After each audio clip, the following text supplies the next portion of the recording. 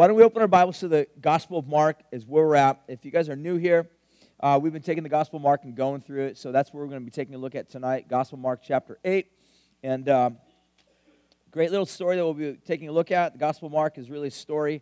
It's a series of stories written by a guy by the name of Mark, who is wanting to convince us why we should trust Jesus, why we should worship Jesus, why we should surrender our lives over to Him.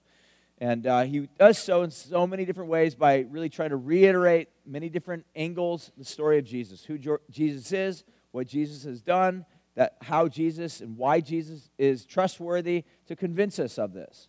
And what he really wants for us to understand is to have a proper understanding as to who Jesus is. We've been trying to say this all along, that if you have a false understanding of who Jesus is, then the problem is that we have this propensity to create our own cut and paste version of Jesus.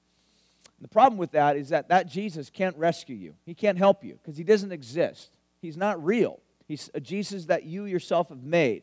So Mark really wants for us to understand what he has to write so that we would believe him, so that we would trust in Jesus, and therefore have a Savior that actually can rescue us, that actually can challenge us, that actually can contradict us.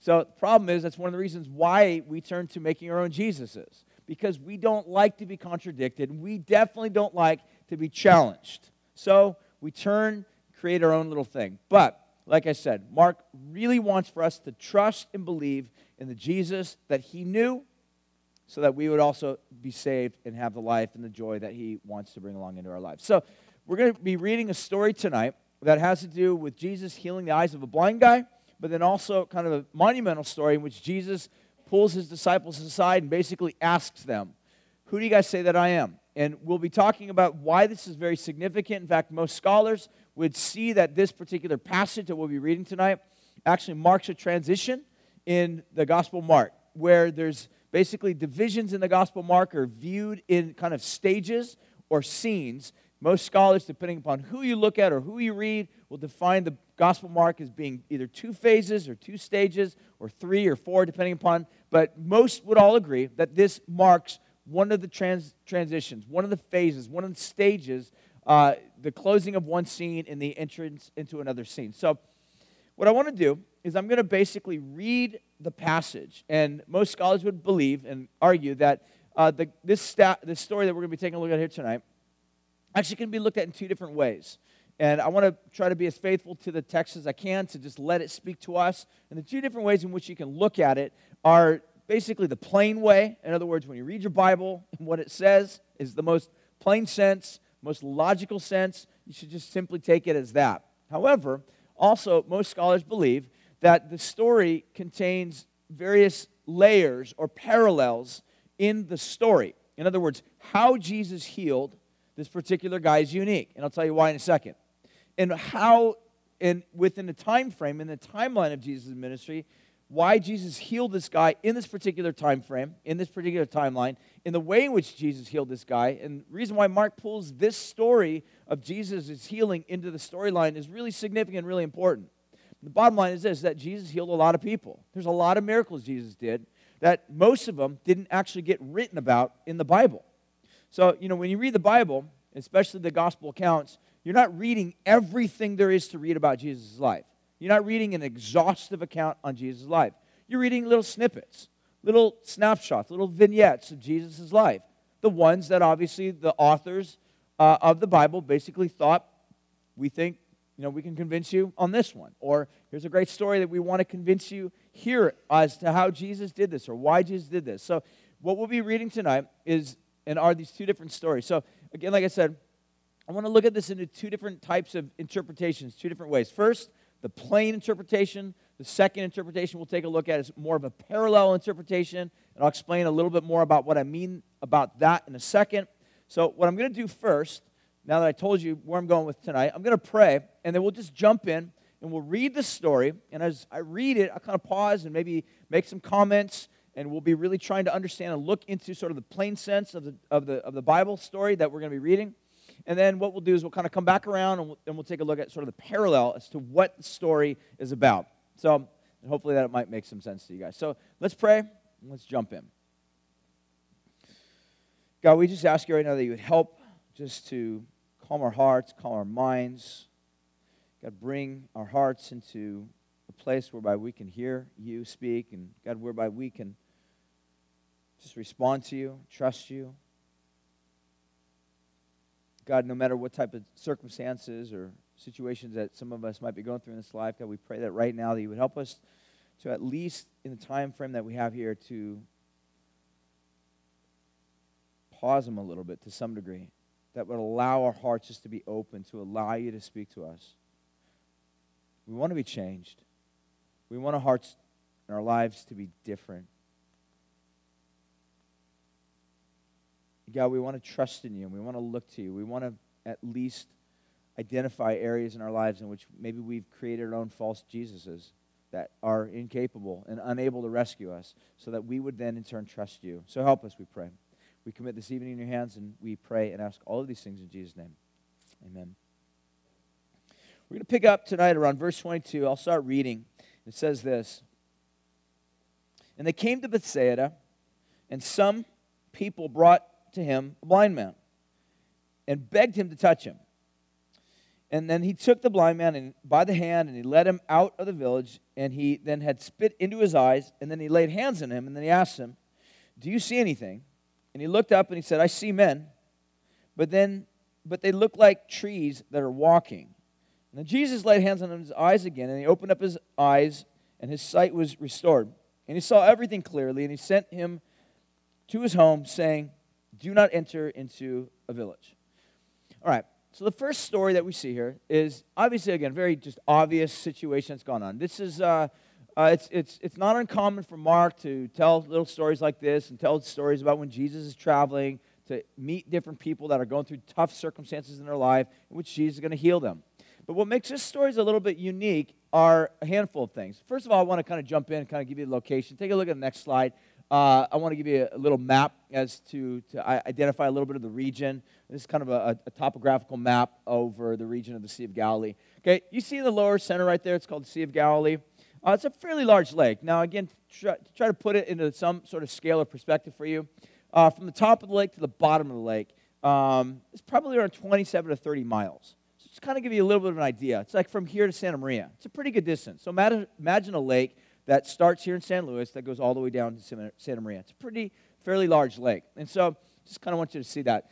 There were all these little coastal regions around there, these little cities, little villages. You see Capernaum, you see Gennesaret, Magdala, some of these other areas. Capernaum was a place that Jesus did a lot of ministry at. Well, the place that we're going to read about tonight is this area called Bethsaida. And as you can kind of see right there, it kind of lays in this little basin right there. A lot of scholars believe that probably during the time of Jesus, the water level was a little bit higher. And so perhaps Bethsaida may have been a little bit closer to the waterline than it was perhaps even in this map. And I have no idea when this map was planned to be done or whatnot, or whatever time frame of year or whatever it was kind of viewed as. But the point of the matter is that this is the area that Jesus is entering into right now. He's with his disciples. In a little bit, we're going to see Jesus travel from the region of Bethsaida, go up to the region of Caesarea Philippi. I'll explain a little bit more about Caesarea Philippi in a second. But I just want you to kind of see this picture in your mind as to where Jesus is at, what he's doing, where he's about to go. So you can imagine the distance from Bethsaida to Caesarea Philippi is a fair distance. Obviously, almost twice, maybe 3 times as far as the distance around the Lake of Sea of Galilee. And the reality is Jesus did majority of his expeditions on foot. So that's a pretty good distance. 90 miles? Gosh, how far away is that? I don't know, here to Santa Barbara, is that right? I don't know, imagine walking to Santa Barbara. It's a pretty lengthy walk, all right? That's what Jesus did. He walked everywhere. Now, these little road trips provided a lot of opportunity for Jesus to get to know his disciples and for them to get to know him, all right? Have you ever been on a road trip, like a distance of maybe 3 hours? You get to know people pretty well. You talk about a lot of stuff. A lot of stuff comes out about your life just on those road trips, right? Interspersed with musics and pit stops at Starbucks, right? But the reality is you get to know someone a lot. And this is what would have been like to follow Jesus. You would have traveled with him. You would have talked a lot. I mean, obviously, it's a lot slower because you're on foot. So you're sleeping overnight. You're finding little places to eat. You're having a lot of talk and conversation going on. That's no doubt what would have been happening with Jesus. So in the city or in the village or in the area of Bethsaida, Jesus is here, and he's confronted by this guy who's, we're told, blind. Actually, he has some friends of his that bring this guy to Jesus, and they ask Jesus, would you heal our friend? And what Jesus does is really unique, because kind of on a cursory reading of this particular story, it would almost seem as if Jesus' miracle didn't work, right? I mean, it's actually, what's unique about this miracle, it's the only time in any one of Jesus' miracles from start to finish that ever it required like a two-step phase. I mean, the majority of the time, whenever Jesus did a miracle, he says something, does something, and immediately it's done instantaneously and thoroughly.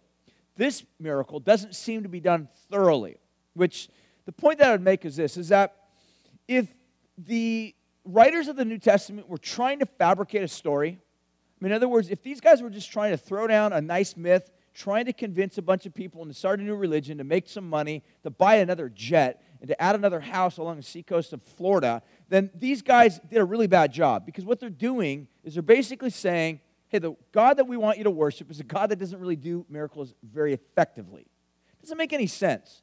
So the point that I would make is this, is that there must be a reason as to why Jesus healed this guy in two steps, in two phases. And it can't be that Jesus failed the first time.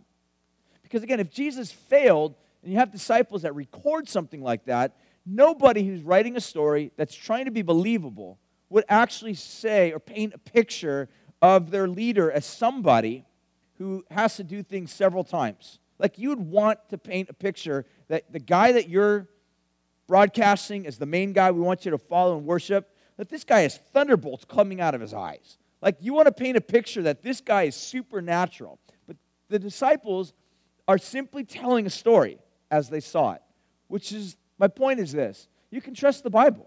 You can totally trust the Bible. It's written by eyewitness accounts. These are people that saw what was going on. They're just simply recording events as they saw them happen. So that's what takes place. Another thing that's kind of unique about this story is the way that Jesus healed this guy. So Jesus touches this guy. That's amazing. I'll tell you why in a second. I mean, Jesus, we've already seen in the story of Jesus' life that he can do anything he wants, any way that he wants. I mean, this is a guy that speaks to a hurricane and the hurricane stops. This is a guy that does all sorts of miracles. He can actually heal remotely. All right, he's got a guy by the name of Jairus. He approaches him, and Jairus has somebody that's not with him, but he's asking Jesus, "Can you heal? Can you heal for me?" And basically, Jesus is like, "Yes, go your way." They're healed. So Jesus heals remotely. So I mean, Jesus can literally snap his fingers, do a jig, do a backflip, and heal somebody. All right, but he chooses to heal different ways and every time. And I think the point of this is to just say he's not restricted. He's not bound. He can heal. He can do anything he wants, any way he wants, however he wants, because he's God. There's literally no cap, no limit to who Jesus is and what he's capable or what he's able to do. That's what I think the unfolding drama is revealing to us about who Jesus is. He's virtually unlimited in terms of how he does things. So in this particular setting, we see Jesus actually heal this guy by spit. He spits in his eyes. But what's really significant in the story is Jesus, like I said earlier, he touched him. What's amazing about this is that first century, at least within first century Judaism, they kind of had a unique view, so that if you had some sort of ailment or malady in your life or crippling disease or something that actually kind of rendered you unclean, maybe you had a flow of blood, or maybe some sort of disease that just sort of affected you, infected your ability to work, most Jews kind of would view you as somebody that is perhaps under the judgment of God. So in other words, kind of similar to how Job's friends would have treated Job. In other words, because you have these problems going on in your life, we're going to avoid you. We don't want to get too close to you because, I mean, the bottom line is that you don't want to stand too close where lightning strikes. And so if God is upset with you and he struck you with, boils, or he struck you with blindness, or he struck you with, married to a woman that can't bear children or something like that, or there's something wrong or something problematic in your life, you don't go out and go hang out with these types of people. You avoid them. But what's amazing that Jesus does here in this setting is Jesus, again, could have just simply said, okay, keep your distance, you're unclean, I'm going to snap my fingers, and on the count of 3, open your eyes, and you're going to see clearly. He could have done that, but he doesn't. Jesus takes this guy, and he actually touches him. And I think the message perhaps that Jesus is trying to convey very clearly is that he's a God that is not at all, in any way, shape, or form, put off by our sinfulness, by our uncleanness, by our disease, by our crippling illnesses. He's not put off by us. He's a God that draws near to us. This is absolutely amazing. I mean, there's something about superstars that we look at that we're in awe of, right? And we can look at somebody who's like a professional athlete and we stand in awe of them. We're like, oh my gosh, that guy's a pro surfer. He's won like 11 world titles. Or that guy is, a movie star. Or that girl is a professional singer. And we stand in awe of these people sometimes. But the people that don't stand in awe of them are the ones that work with them. Because the people that work with them would tell you an entirely different story. They'd be like, they're absolutely impossible to live with. They're always insecure. They're always watching their back. They're very rude to everybody. They don't treat anybody with dignity, value, or respect. They treat everybody like a piece of dirt. But the reason why I stay working for them, because I get paid a lot of money. So the payoff is worth it. But these people that everybody idolizes and worships because they're very strong as an athlete, or they're very good as a fighter, or they're very talented as a musician, they're jerks. But here we got a picture of Jesus, who's King of Kings, Lord of Lords, all power in his back pocket, and he comes down and he actually touches people. This is amazing to me.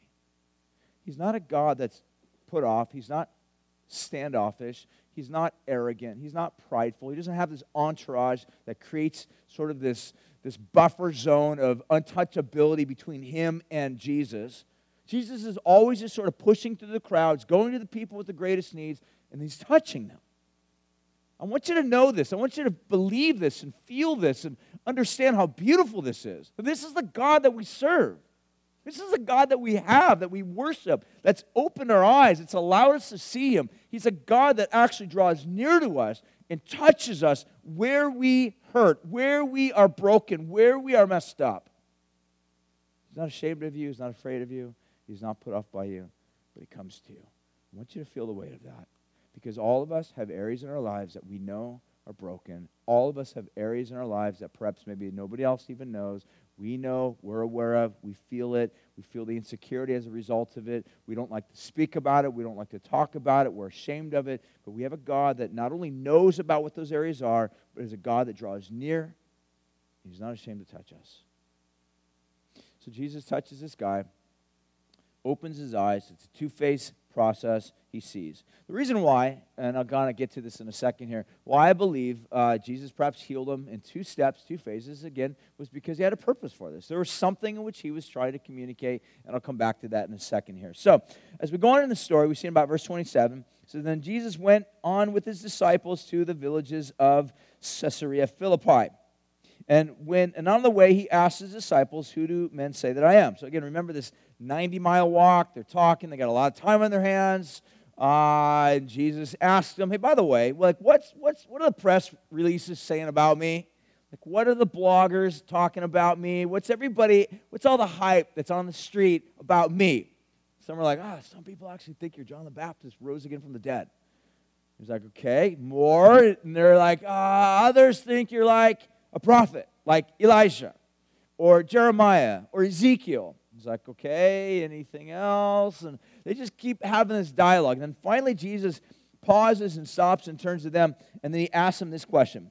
And they told him, John the Baptist, others say Elijah, others say the prophets, in verse 29. And then he asks them, but who do you say that I am? And Peter answered and says, you are the Christ. And he strictly charged him to tell no one about him. We're going to come back to this in a second here, but Peter answers correctly. And this is really what Jesus was trying to get them to confess, to say it out loud. Jesus takes his disciples to this area called Caesarea Philippi. So take a look at the next slide. I'll show you some pictures of Caesarea Philippi. Caesarea Philippi, first century, would have been a city that no good Jews would have ever gone to. Straight up. It wasn't just Gentile, it was a pagan city. All right. the top picture is sort of an artist rendition of what the city would have looked like. All those little artifices are actually temples. They were pagan temples devoted to these false gods, or the main temple was devoted to a god by the name of Pan, which means everything. All right, so this was a worship site that all Jews would have avoided. In fact, this would have been kind of the place that, like, if Jesus' disciples, when they wake up in the morning, Jesus like nudging them, he's like, come on, guys, we're going to keep going on the journey. And they're like, where are we going to go today, Jesus? He's like, we're going to go to Caesarea Philippi. They would have freaked out. They would have been like, but Mom said don't go there. Like, that's off limits for us. And Jesus like, no, that's where we're going to go, Caesarea Philippi. They would have been shocked by this. This completely would have just been trouble for them, because this would have been a total pagan spot that good Jews would just never adventure into. Now, first century, this place would have been actually recognized for something else other than the worship of the god of Pan, because there was a guy by the name of Herod Philip, all right? He was one of the sons or one of the relatives of Herod the Great, and he was given this region north of the Sea of Galilee. And he created the city, or kind of redesigned the city after himself. He named it Caesarea Philippi. The name Caesarea is another way of saying Caesar. So this was a city that Herod Philip redesigned, recreated, and basically gave back as a way of saying thank you to Caesar. Now, again, it wasn't like genuine thankfulness, like, oh, I'm so thankful. It's like it was a way of just basically trying to create friends and influence people in very, very high places, because you don't want to make Caesar mad, because if you make Caesar mad, you don't just get taken off of the payroll, you lose your head. So Philip was working hard to try to earn the favor of Caesar. So he redesigned this city in favor and redesigned the name around Caesar, hence the name Caesarea Philippi. Now, during that time, most scholars will identify that this probably was one of the first areas that was to introduce what's called the Caesar worship. What was beginning to develop in the first century was kind of this greater notion that Caesars weren't just kings, but they're divine. And so this kind of began to escalate in the centuries following, but there were sort of traces of this, and this is one of the areas in which there was kind of this idea, this notion. So I want you to get this picture in your mind, that this was an area that was devoted to the honor, the honoring, the veneration, the worship of Caesar. And Caesar began to earn the title, actually began to call himself the King of Kings and the Lord of Lords. It's really unique. So in the New Testament, when you read people like Paul saying, no, Jesus, he's the King of Kings and he's the Lord of Lords, not only is that a biblical statement, but that's a politically charged statement. It's basically saying, Jesus is Lord, Caesar's not. You don't say statements like that unless you're ready to die. Okay? Unless you're ready to face the consequences of Caesar. The crucifixion of Jesus is a very poignant evidence or example of what happens when you stand opposed to the powers that be. Does that make sense? So what we see here, Jesus brings his disciples literally into the backyard of Caesar. The place where Caesar's worshiped, the place where Caesar's venerated. And he asks the disciples, who do you guys say that I am? And in Caesar's own backyard, they're like, you're the Christ? You are the Christ. Jesus is like, yes, you got it. Okay, we got to unpack this for you, because the word Christ is really important. We see it oftentimes. Sometimes people think, oh, Christ, that's like Jesus' last name. Wrong. That's not. Christ basically is a title. The word Christ means Messiah, or the anointed one. The Hebrew rendering of that particular word is Mashiach. Basically, what the word Christ or Messiah or Mashiach all mean is it's a word that was synonymous or on the same par, same level as a king. So whenever you read Jesus Christ, you can also interpret that particular word. In fact, I can't remember what translation it was, but I saw a translation not too recently that basically took every single time it described Jesus Christ, it also kind of put in parentheses Jesus the King. And I think it's totally fair to do that, because that's the way that Jews would have understood it. So anytime they talked about the Christ, or when they're sitting here in this particular region, and Jesus asked them, who do you guys say that I am? And when they responded to Jesus and they say that we say that you're the Christ, what they're actually saying is that we believe that you're the true King. You're the true King that's come from God. that your authority, your reign, your government is the true government. Basically, it's a statement of saying we confess you as our Lord, not Caesar. We give and we render our worship, our veneration, our love, our affection to you. This is a very profound statement that these guys were making. It wasn't just like some religious statement of like, oh yeah, we'll sign the dotted line, we'll agree, whatever it is that you want us to believe, and we'll believe that, and we'll sort of turn it into some sort of a creed. But what they're really confessing in this particular intimate moment is that Jesus, we see and believe and trust that you are unique. You are a king that's come from God for a specific purpose, to push back the powers of this world, to overcome darkness, to establish your reign, your kingdom, which is going to be a good kingdom. That's what they all believed. Now, what Jesus is going to do in the end, he's going to basically tell them, okay, make sure that you don't tell anybody. It's kind of an interesting thing. Why would Jesus tell his disciples, okay, you guys answered correctly, I am the Messiah, I am the king, and then he says, but don't tell anybody. Well, a lot of scholars speculate why. We're never really told specifically why in the New Testament, but some of the reasons why, perhaps I think the best reason, one that I would probably agree with, is that to simply confess that there's another king in the backyard of the already existent king, and this king is aggressive, this king has already demonstrated how powerful he is. You don't want to cross the current king, because when you cross the current powers that be, it actually means your death. And so for Jesus to recognize that he's basically launching a counter-cultural, a counter-kingdom movement that's going to challenge the powers that be in the highest level, basically is signing your own death warrant. It's equivalent to signing the Declaration of Independence. It's equivalent to that. The moment that you sign your name on the dotted line, you're basically saying, I'm willing to die for this cause because this is what we stand for. And I think that Jesus obviously knew this, there's no doubt about that, but I think perhaps he was staving off the consequences as long as it needed, as long as it took until the right time in which he had designed. All right? So that's, I think, probably the best answer. So that's, first and foremost, we'll just simply describe all of this, what we just looked at right now, as the plain version or plain idea of understanding this. Okay, I want to finish now and kind of wrap things up and take a look at basically the parallel version of this. What I want to describe this as is a parallel is a little bit different than a parable. All right, parable is more of a story. It can be a real story, it can be just a made-up story, but the purpose of the parable is to tell some sort of a principle, kind of like an Aesop fable. It has some particular point to it, some particular moral of the story. Jesus told a lot of parables. This is not a parable. These are real events, real historical events that actually happen. But again, the way they happen, how Jesus conducted himself in the middle of these stories, I think is important. It's strategic. I think he had particular reason or purposes to do them, why he did them. And the reason why Mark perhaps put this story here and the way Jesus perhaps would have done it, most scholars would look at it and think that there's a parallel. There's something that's going on. The way the story is being told, the way the event happened, actually is pointing to something else. It might be pointing back to something. It might be pointing forward to something. And if you like to read and you come across good authors know how to write like this. I think The Lord of the Rings is a perfect example of this. All right, Tolkien knows how to tell a story, a really good story. So there's a very obvious story that you can read, or a very obvious point to the story you can read. It just makes sense. It's the plain sense of it.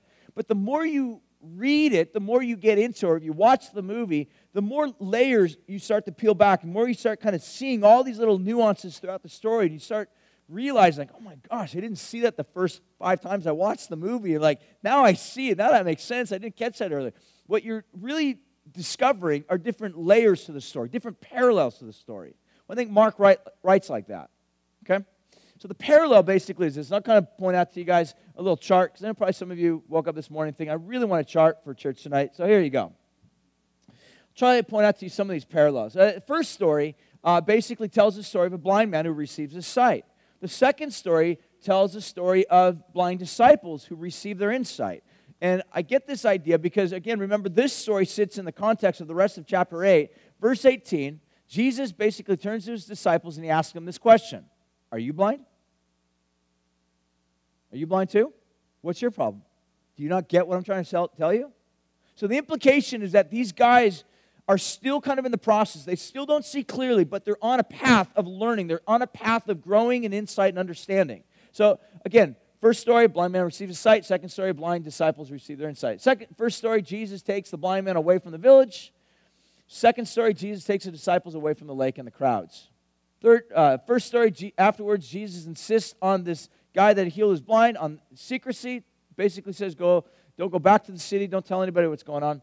The second story, we see Jesus afterwards insists that his disciples are to take a code of secrecy as well. First story, we see the blind man receives his sight in stages. The second story, we see the blind disciples receive their insight in stages as well. It's a growing process. So the point of the matter is a lot of people see this kind of as a parallel. And it's a parallel about spiritual blindness. Here's the point. We can read stories in the Bible about Jesus coming. In fact, people have identified this, that Jesus comes and had a mission. His mission was to come to raise the dead and to give sight to the blind. There's truth to that. But if you think of it only in the literal sense, that Jesus came literally to raise dead people from the dead and to give sight to all the blind people, I would say, on that criteria alone, Jesus didn't do a good job. Because there's a lot of other people that didn't get their sight healed in the region of Galilee or in the area of the first in the world in the first century. Plus, I'm sure there's a lot more people that died than the 3 that were raised in the New Testament, or a handful. Lazarus, Jairus' child, a handful of other people that were raised from the dead. I'm sure there's a lot more people that were dead that Jesus raised. So here's what I'm trying to say. Jesus coming to raise the dead, to give sight to the blind, in terms of a mission that was not his main mission. Because Jesus knew that underneath physical death was a spiritual death. In other words, the reason why there's physical death is because first and foremost, there's a root cause to that, which is spiritual death. Spiritual death is what has caused physical death.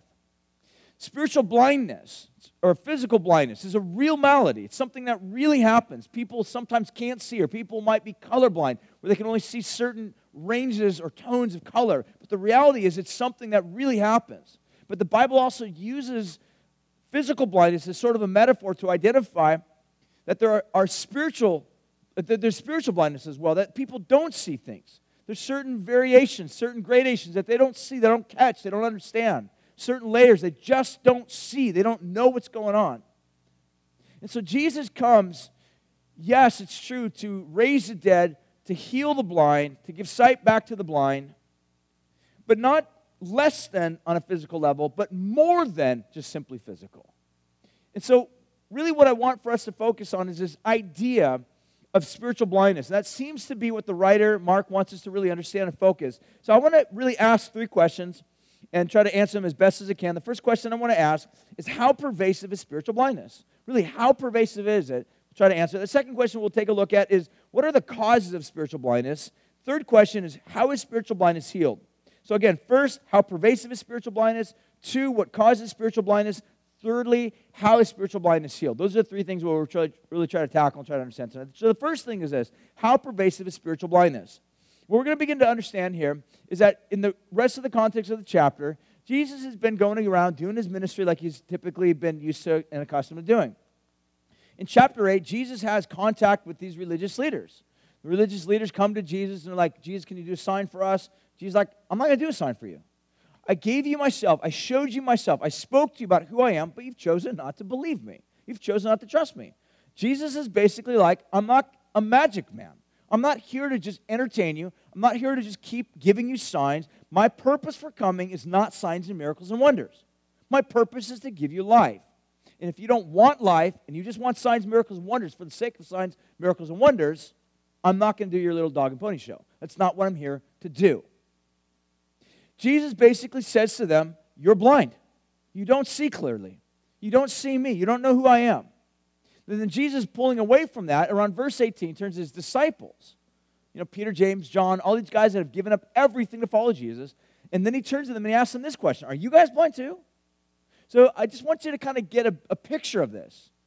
The religious leaders that are the deepest, most staunchly devoted people on the planet to God. I want you to feel this. In other words, the best that religion can offer I think it can be said safely that it's embodied in the scribes and Pharisees. Anybody as deeply religious as those guys? No.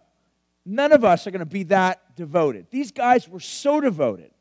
But what Jesus, I think, is trying to say is that all the way from the most righteous, most religious leaders that you can find on the planet, all the way down to the disciples and everywhere in between, we're all blind. All of us are blind. How pervasive is spiritual blindness? It affects everyone. All of us are blind. And I'll prove it to you. 2 ways, 2 analogies, 2 examples. First of which is sort of natural. Second of which is kind of more spiritual, more biblical. All right. First of which, get this idea. A few weeks ago, I was down at my parents' house. I grew up in Huntington Beach. I went down there, took some people down there. My dad, whips out kind of like this little box of photos, all right? I was kind of looking at some of the photos, and fortunately, some of the photos were from me in high school. And I looked at some of them, I'm like, oh my gosh, I wore that. I actually wore that. That's horrible. And look at my hair. My hair looks hideous. Like how could I be so blind? I don't get it. Like, I can't believe I look like that or dress like that or comb my hair that way.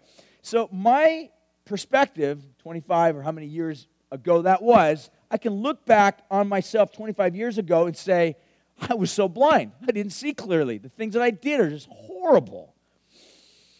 The point of the matter is this, is that the 5-year-old self for me now, in other words, 5 years in the future, if I can go there now, or 10 years in the future, will look back on myself today.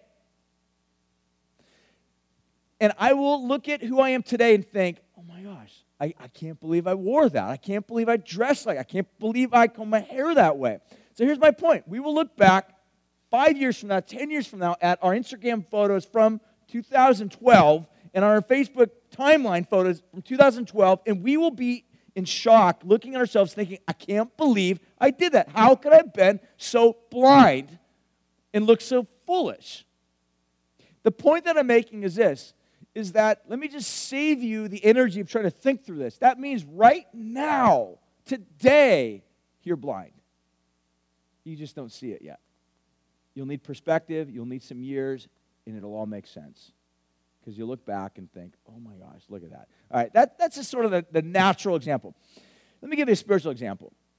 How many of you have actually been Christians for a period of time that you look back at your life, maybe 5 years from now, or in your life right now, you look back 5 years from today, back at your life maybe 5 years ago, and you think, you know what? I used to be so religiously, arrogant or whatever. I mean, you can look back at certain things that you did, certain things that you thought, certain things that you believed, and think, how could I have thought that? How could I have acted that way? How could I have believed that? How could I have been so blind?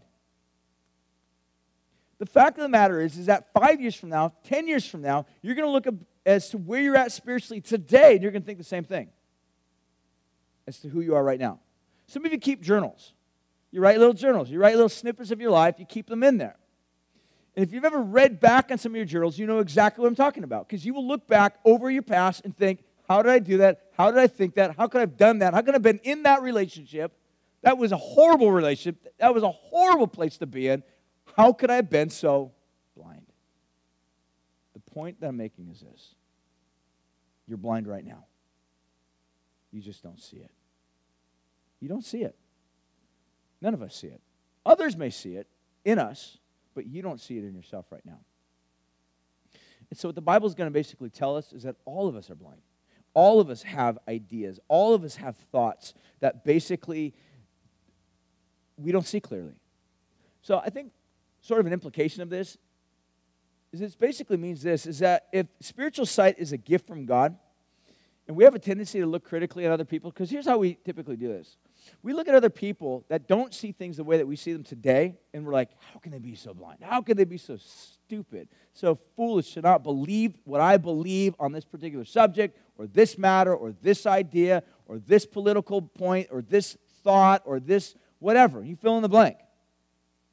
And we look at other people with sort of this attitude, this arrogance, this condescendingness, not sure if that's a word, condescending attitude towards other people. And the point of the Bible is this, is that if spiritual sight is a gift from God, you didn't earn it, you didn't get it, it was a gift from God to you. What right do you have to look at anybody else that's not there, that doesn't see it the way that you see it, to be condescending with them? You have no right. It's a gift from God. And you may not see it yet, but 5 years from now, you may look back and think, why was I such a jerk? How could I have been so blind? The bottom line is that we're all blind right now. All of us. We don't, any of us, see clearly all the time anything. So how pervasive is spiritual blindness? Well, it affects every single human being, all of us. Second question is, what causes spiritual blindness? And this is where we get a little bit more into the causal roots of this. Something that Jesus says actually brings everything to sharp relief. And here's what he says. He says to his disciples, who do people say that I am? Verse 29, and he went on to ask them, again, but who do you say that I am? So Jesus turns to his disciples, and he wants them to answer this question. They respond by saying, you're the Messiah. And by Jesus asking this question actually throws everything in a very strong contrast. Everything becomes very clear as to where Jesus is going with this. And what he's really trying to do is he's beginning to pinpoint the causes of our spiritual blindness. I want to read a quote to you. It's from a guy by the name of Dr. Martin Lloyd-Jones. He's one of my favorite preachers. He actually said this. I think it's really spot on. He says, Christianity says that the trouble with men and women is in their heart, in their ultimate value, power of vision and understanding. It's not that they are partially wrong.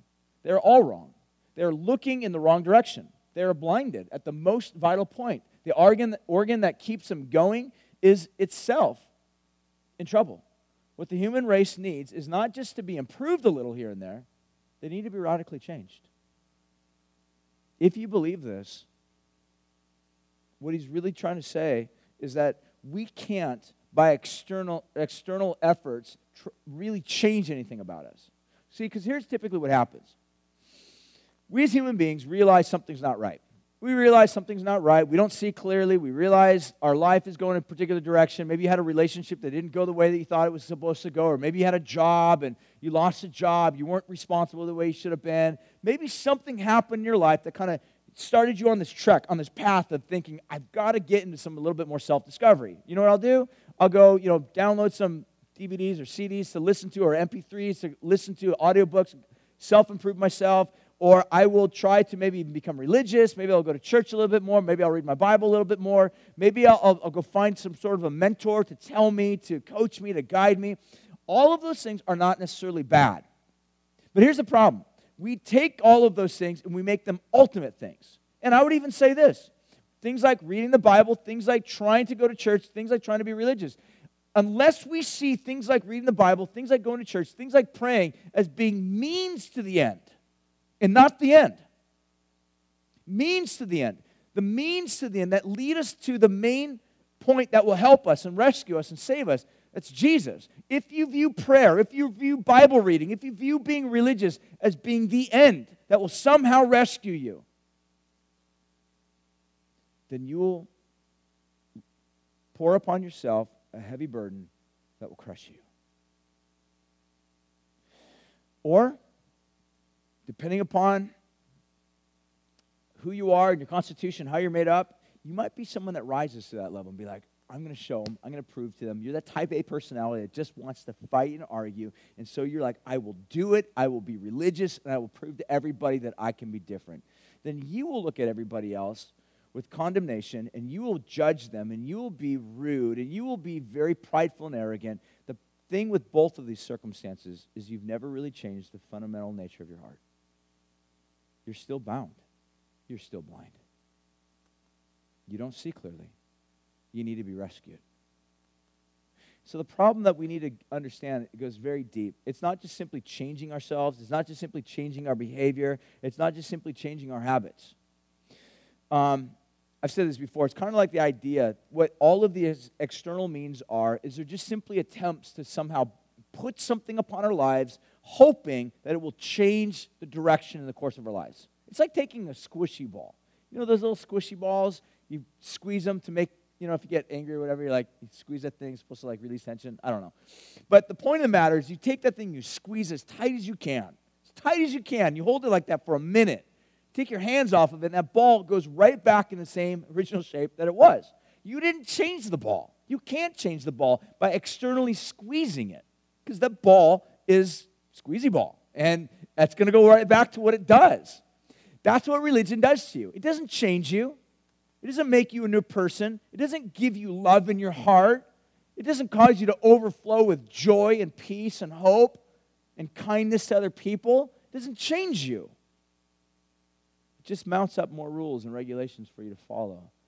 Again, like I said, reading your Bible, praying, all those things are good. The Bible tells us that these are important things to do, but if those things are the end that you're hoping and will change you, and not the means to the end, meaning to get you to Jesus who will change you, then they will be things that will add to your despair or add to your arrogance, and you will never be changed. You will still be blind. So here's the issue.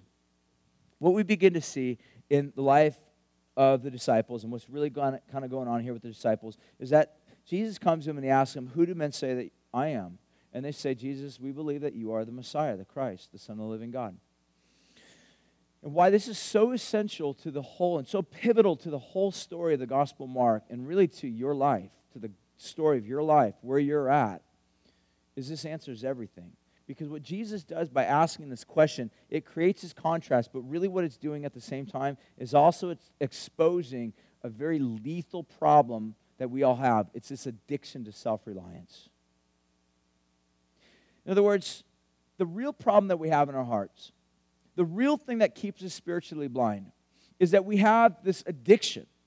We have an addiction, all of us. We have an addiction problem. The addiction problem that we have is not necessarily drugs or alcohol or porn. Those might be things that you have that you're dealing with, but really the real addiction that we all have is this self-reliance addiction. We rely upon ourselves. We have confidence in ourselves. We place trust in ourselves. And at the end of the day, it's this idea that we have this mentality that no one comes close to ruling my life, no one comes close to guiding my life better than myself. I know what's best for me. I know what's best in order to lead me, to guide me. I make the best decisions. Nobody else is looking out after my life, but I will look out after my life. I make the best decisions. And what Jesus is basically saying is that by asking the question, "Who do you say that I am?" he's getting his disciples to confess that they're ill-equipped to master their own lives. But only Jesus is the only one who's equipped to master and govern their lives. This is the question you have to wrestle with. How you answer this question will demonstrate everything about your life. Because the real problem that we have is we have this addiction of self-reliance. We trust in ourselves to the point where it will blind us and it will crush us. We're not good gods. We don't govern ourselves well. We fail. But there's the problem. We don't like to be contradicted either. We don't like to be challenged. When someone comes to us, I mean, you guys know this your own self. When someone comes to you and they rebuke you, someone tells you you're wrong, someone comes to you and says, "Why did you do that? You're an idiot." You get mad. You get angry. Why? What you're actually doing in getting angry is you're declaring war. Because what happened is someone declared an act against your sovereignty. That's king language. You're king, and someone attacked your kingdom. And now you're going to fight back. You will resist. The statement, "Jesus, you are the Christ," is basically saying, "I'm not king. You are. I can't rescue myself, but you can." How you answer that question is everything.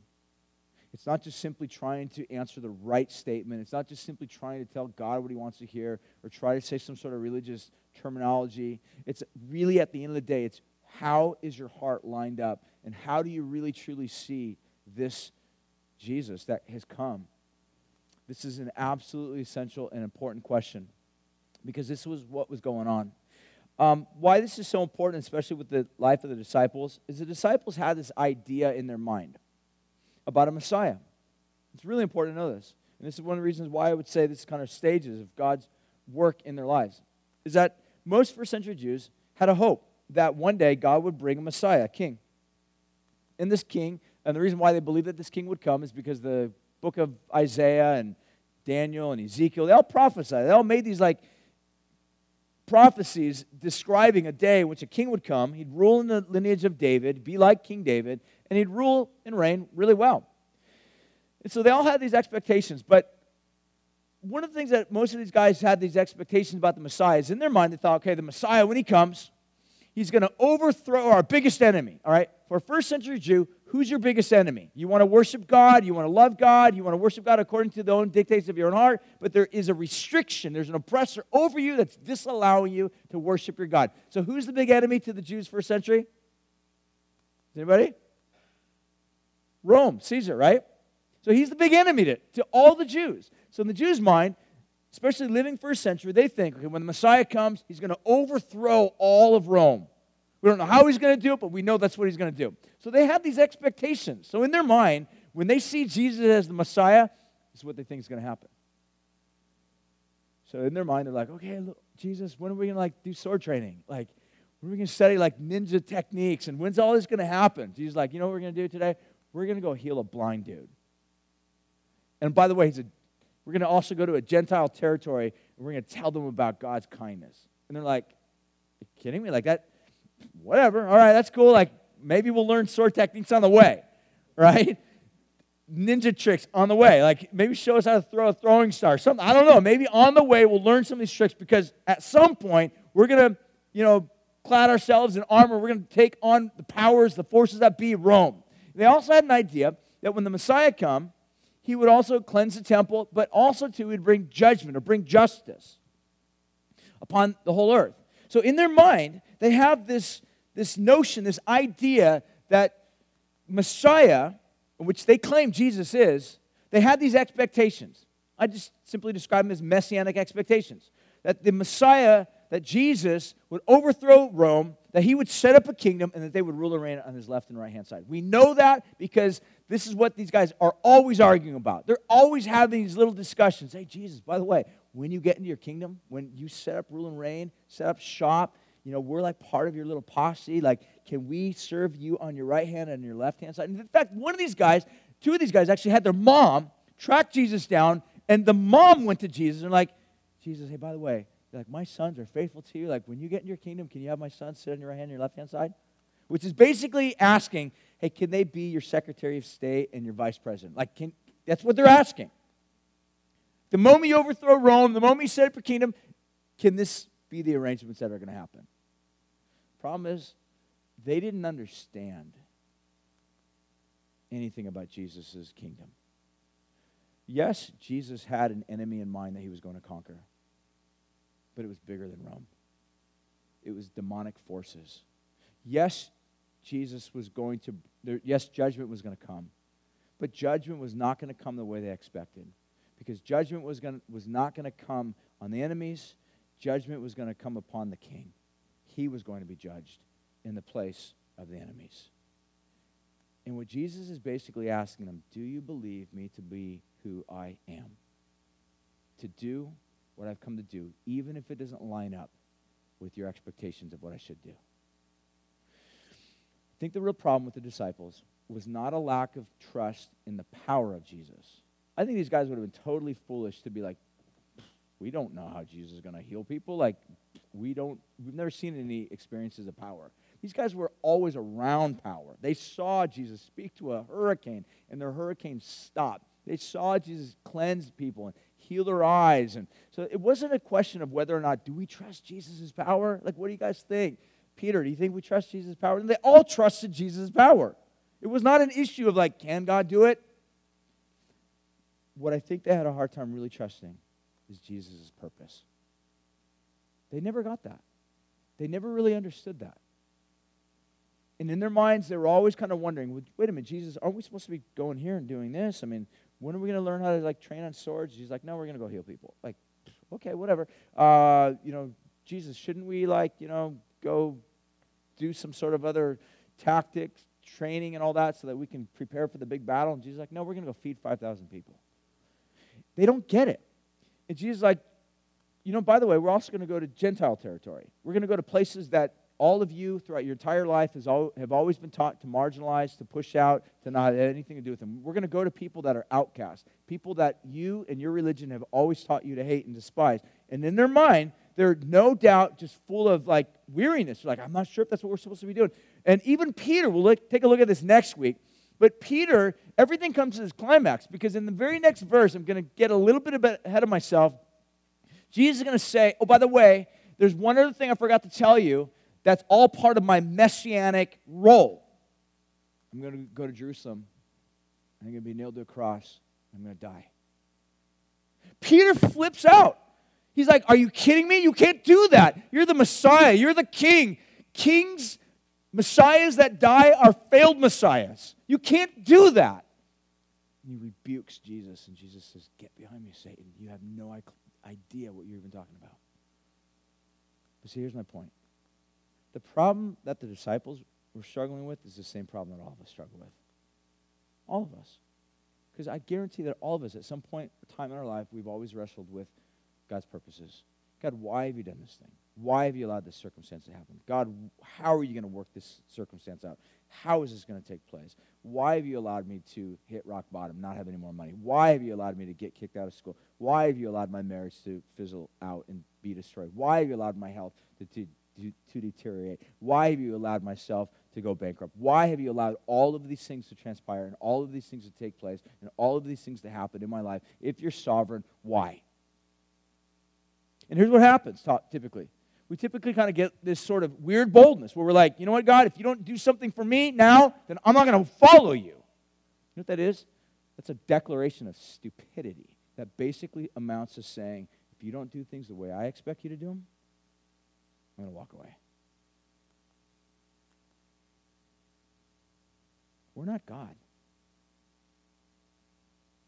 But the point that Mark is trying to take us along in the narrative and the story is that if Jesus is God, then it must mean that his purposes have to be, by nature, higher than ours. There must be bits of information that we don't know about. There must be some bigger storyline, some bigger narrative, some drama that's hidden from plain sight, or at least from your plain sight. It's going on behind the scenes that you just have no idea. That's all part of this tapestry that he's working together for your good. Must be. If he is God, is he big enough to do things that you don't understand? That's the question. It can all be summarized in this one simple statement, or question that Jesus asked. Who do you say that I am? The way that you answer that will clearly begin to show you whether or not you are blind or whether or not that blindness is beginning to be healed. How you answer that will demonstrate everything. The final thing, I'm done with this, is how is spiritual blindness healed?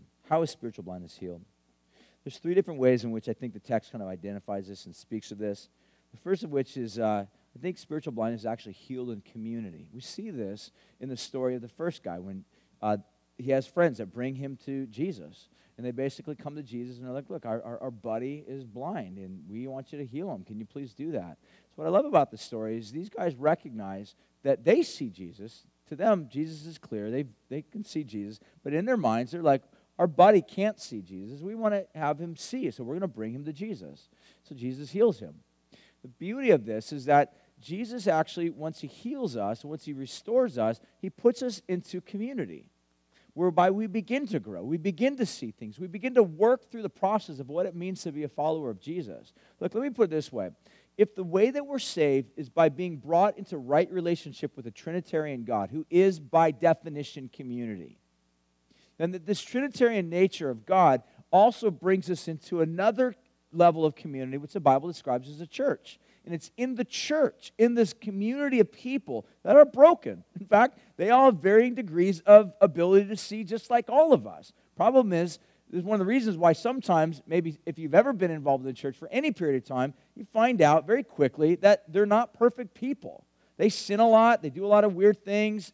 They are hypocrites. They do a lot of just stuff that can be annoying sometimes. And the reason why is because they're blind. Just like you. Just like you. But Jesus brings us into this community whereby we begin to grow. And what happens is our spiritual blindness begins to dissipate, begins to be healed. We begin to see things a little bit clearer as time goes on. That being in community, being in biblical community, is part of the healing process that Jesus puts us in order to rehab us, to cleanse us, to purify us, to heal our spiritual blindness. So first of all, we see spiritual community is one of the ways in which Jesus begins to heal us. Secondly, we see spiritual blindness is healed gradually. We see this take place in the life of this guy that was healed, but we also see this take place in the disciples. This is one of the reasons why I like this idea that there's some form of a parallel that's going on here, and why I think Mark puts us here, is that gradually things begin to take shape, things begin to take place. It doesn't just simply happen at once. One of the problems I think oftentimes we do is we tend to look at the Bible, and we take one particular conversion story, and we use that as sort of the template for everybody else. You know what conversion story I'm talking about? The life of Paul. We have this idea, like, here's Paul. He's walking on the road to Emmaus. He sees this shining bright light come down from heaven, gets knocked off of his horse, and immediately, instantaneously, Paul is changed.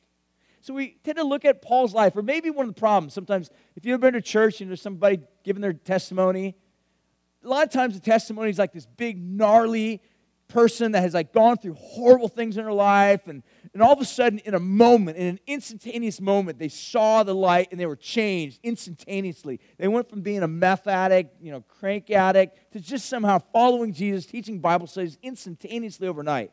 We're like, some of us look at that and think, gosh, like I was brought up in the church, and my parents were Christians, and grandma was a Christian, and great-grandpa was a pastor, and like I never got into drugs, I never did anything messed up or bad, and I just sort of gradually, maybe I'm not saved.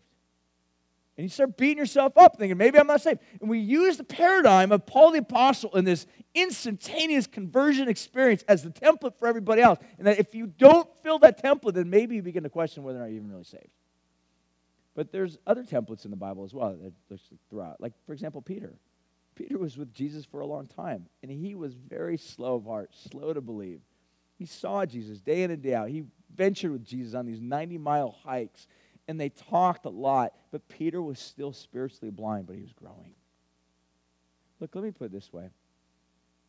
If you're in a place in your life and you begin to kind of question, you wonder like, man, nothing gnarly or radical happened in my life like that. I didn't hear God speak audibly. I'm not even sure if I'm a Christian, but I wish I was further along than I was.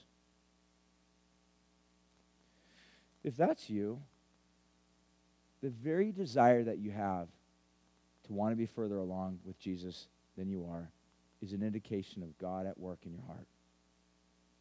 You didn't put that desire there. You didn't create that desire. That's a gift from God. Rejoice in the fact you belong to Him. He loves you. He's done a work in your heart. The light is on. There's transformation beginning to take place and happen. You belong to Jesus. Celebrate that. Rejoice in that. Let that change you because He loves you.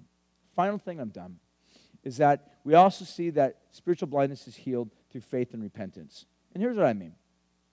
At the end of the day, what Mark is doing over and over and over again, he wants us to ask the question, who is Jesus? Because he wants us to come back to the answer that Jesus is the Messiah. He is the King, the rightful King, the only true rightful King that is worthy to govern. So in order for us to be in right relationship with anybody, we have to be able to give them our heart. Do you know that? Some of you maybe are a little bit unaware of that. And at some point, some of you are going to be involved in a relationship. Some of you, I know, realize most of the people in the evening service are not married. You might even be single. At some point, you begin to realize if you're ever going to be in a relationship, you actually have to begin to give your heart away to somebody. Meaning you have to begin to reveal secrets of who you are and vice versa. That person will then begin to reveal secrets of who they are. Not deep, dirty secrets that might be part of it, but the reality is you begin to see who that person is based upon how much they reveal to you of them, but then it's also reciprocated. But if you're in a relationship and you're like, I'm going to show them myself, but they say, no, I'm not going to show you anything because I'm afraid, that relationship comes to a standstill. And if it's true, the way that we're saved is through a relationship with Jesus, then we have to trust Him. We have to trust Him with the most guarded and protected thing of our life, which is our heart. But we don't like this. Because the moment we give our heart away to somebody, we feel vulnerable. we feel open, and we feel as if somebody can take advantage of us and hurt us. And so we hold it. We protect it. We put walls around it. But if Christianity is about a relationship with a God, then we have to be willing to trust him. And part of that trust means we have to find him trustworthy. And here's the question. How can we trust that Jesus is capable and able and powerful enough and has good purposes in mind to heal us, to cleanse us, to push back the spiritual darkness, the spiritual blindness, to bring us into light? How can we trust him to do that? And what Mark's going to tell us is by the end of the gospel account, we're going to see Jesus go all the way to Jerusalem as part of his plan. And in Jerusalem, he'll be beaten and bruised, hung on a cross. And then while he's on the cross, Mark records something for us. That in the middle of the day, everything was plunged into utter darkness. Everything. Jesus was in darkness. And this was God's way of saying that Jesus is not only in a physical, tangible darkness, but the darkness that Jesus is going into, plunging himself into, is the deep spiritual darkness. What Jesus is doing on the cross is allowing the darkness that you and I feel, the darkness that you and I perhaps have experienced, that darkness, what it does to us, Jesus is allowing that darkness to do all that darkness does to us. It disintegrates us. It dehumanizes us. It breaks us down. It tears us apart into shreds, bit by bit, piece by piece, limb by limb. On the cross, Jesus plunged himself into the darkness because that's where you and I are at, to rescue you. So that by you trusting him, he'll bring you into the light where there's freedom, and there's life, and there's joy.